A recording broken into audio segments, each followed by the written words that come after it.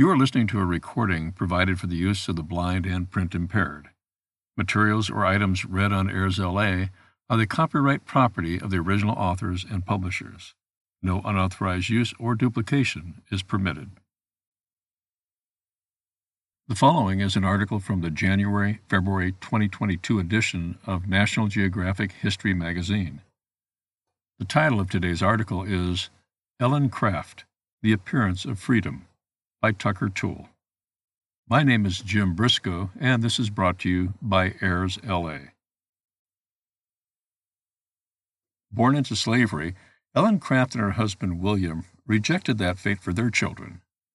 Escaping from Georgia to Pennsylvania, the couple used her white skin to hide in plain sight. In the 1800s, many enslaved people in the United States, especially those who lived in the Deep South, made valiant efforts to escape to freedom in the North. Many of the most well-known stories, like that of Harriet Tubman and the people she helped ferry along the Underground Railroad, took place under the cover of darkness to avoid slave patrols and other local authorities. But Ellen Craft and her husband William took a different approach. Their daring escape took place in the broad light of day. Ellen Craft was born in 1826 in Clinton, Georgia. Her father, Colonel James Smith, was a white man and her first enslaver. Her mother, Maria, an African-American woman who was also owned by Smith. Ellen was fair-skinned and resembled Smith and the children of his marriage, so much so that people frequently mistook her for one of them. Tradition says it was this resemblance that led to Ellen's owner giving her at age 11 to his daughter, Ellen's half-sister, as a wedding gift in 1837. Young Ellen went to live in Macon, Georgia, about 15 miles from where she was born. She worked as a maid there. History did not record when and how Ellen met the man who became her husband, William Craft. He was born in rural Georgia in 1824. The same person enslaved his entire family but cruelly separated them through the course of William's childhood. In his memoir, William recalled, "My old master also sold a dear brother and a sister, in the same manner as he did my father and mother. The reason he assigned for disposing of my parents, as well as of several other aged slaves, was that they were getting old and would soon become valueless in the market." William himself was sold at age 16. He had been apprenticed to a cabinet maker as a child, and his skills were so strong that his new owner hired him out as a carpenter to other slaveholders. William was paid for his work, and despite his owner collecting most of his earnings, he was allowed to keep a small portion of his wages for himself. Though Ellen and William were considered property and still enslaved, they had privileges. Among them was obtaining passes from their owners, allowing them to leave their homes and travel to places around Macon. The Crafts were married in 1846, but were concerned about starting a family. Owing to the traumas of family separation in their youth, they wisely feared being separated from their own children. The only way they could build a family and a future together was to escape Georgia. At the time, the state held one of the largest populations of enslaved people in the country, so any plans to escape would need to be cautious and clever.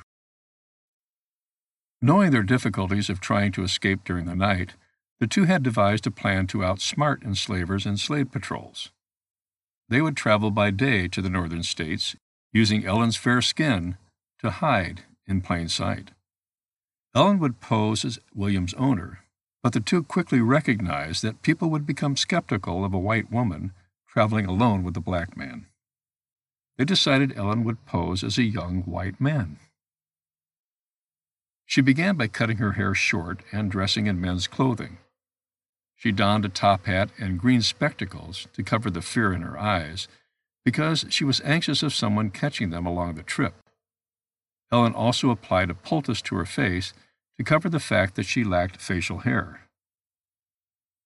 Neither William nor Ellen had learned to read or write, as it was illegal in the state of Georgia to teach an enslaved person how. This led to them bandaging Ellen's arm as well, to prevent her from having to sign any of the registration papers for travel or lodging. If they were asked by anyone why they were traveling up north, their story was that they were going to see a special doctor, whereby the bandages would indicate injury or disease. On December 21st, 1848, Ellen and William began their journey. After first obtaining passes to leave their residences, they disguised themselves, made their way to the Macon train station, and departed for Savannah, Georgia.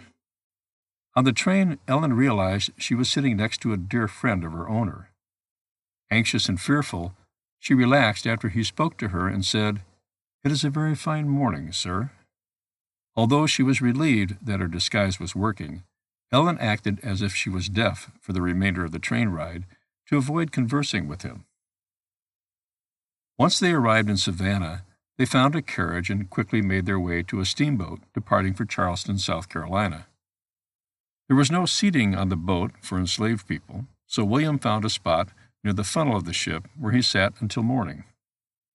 The next morning, the captain was thoroughly impressed at the young master's very attentive boy, and warned Ellen to be aware of cutthroat abolitionists in the northern states who would entice William to run away. The trip was full of fraught encounters. A slave trader made Ellen an offer to buy William and to take him to the Deep South. A military officer scolded her for saying, "Thank you," to William. When the couple arrived in Charleston, they were able to stay at the best hotel in town. There, the clerks greeted the invalid with great care, giving them a nice room and a good table in the dining hall. From Charleston, they took another steamboat to Wilmington, North Carolina, and from there a train to Richmond, Virginia. When they reached Baltimore, Maryland on December 24, 1848, the couple was one stop away from freedom in Pennsylvania. The Crafts had learned of conductors prohibiting enslaved people from traveling to Philadelphia. A Baltimore conductor did halt them momentarily to validate that William belonged to Ellen. Another conductor, seeing Ellen's bandages, intervened and allowed them to board the train. They were on their way. On Christmas Day, the Crafts made it to Philadelphia. Ellen cried out, "Thank God, William, we're safe." Ellen and William stayed in Philadelphia for a short time. Less than a month after arriving, the two moved to a free black community in Boston, Massachusetts, a hotbed of abolitionist activity in the United States.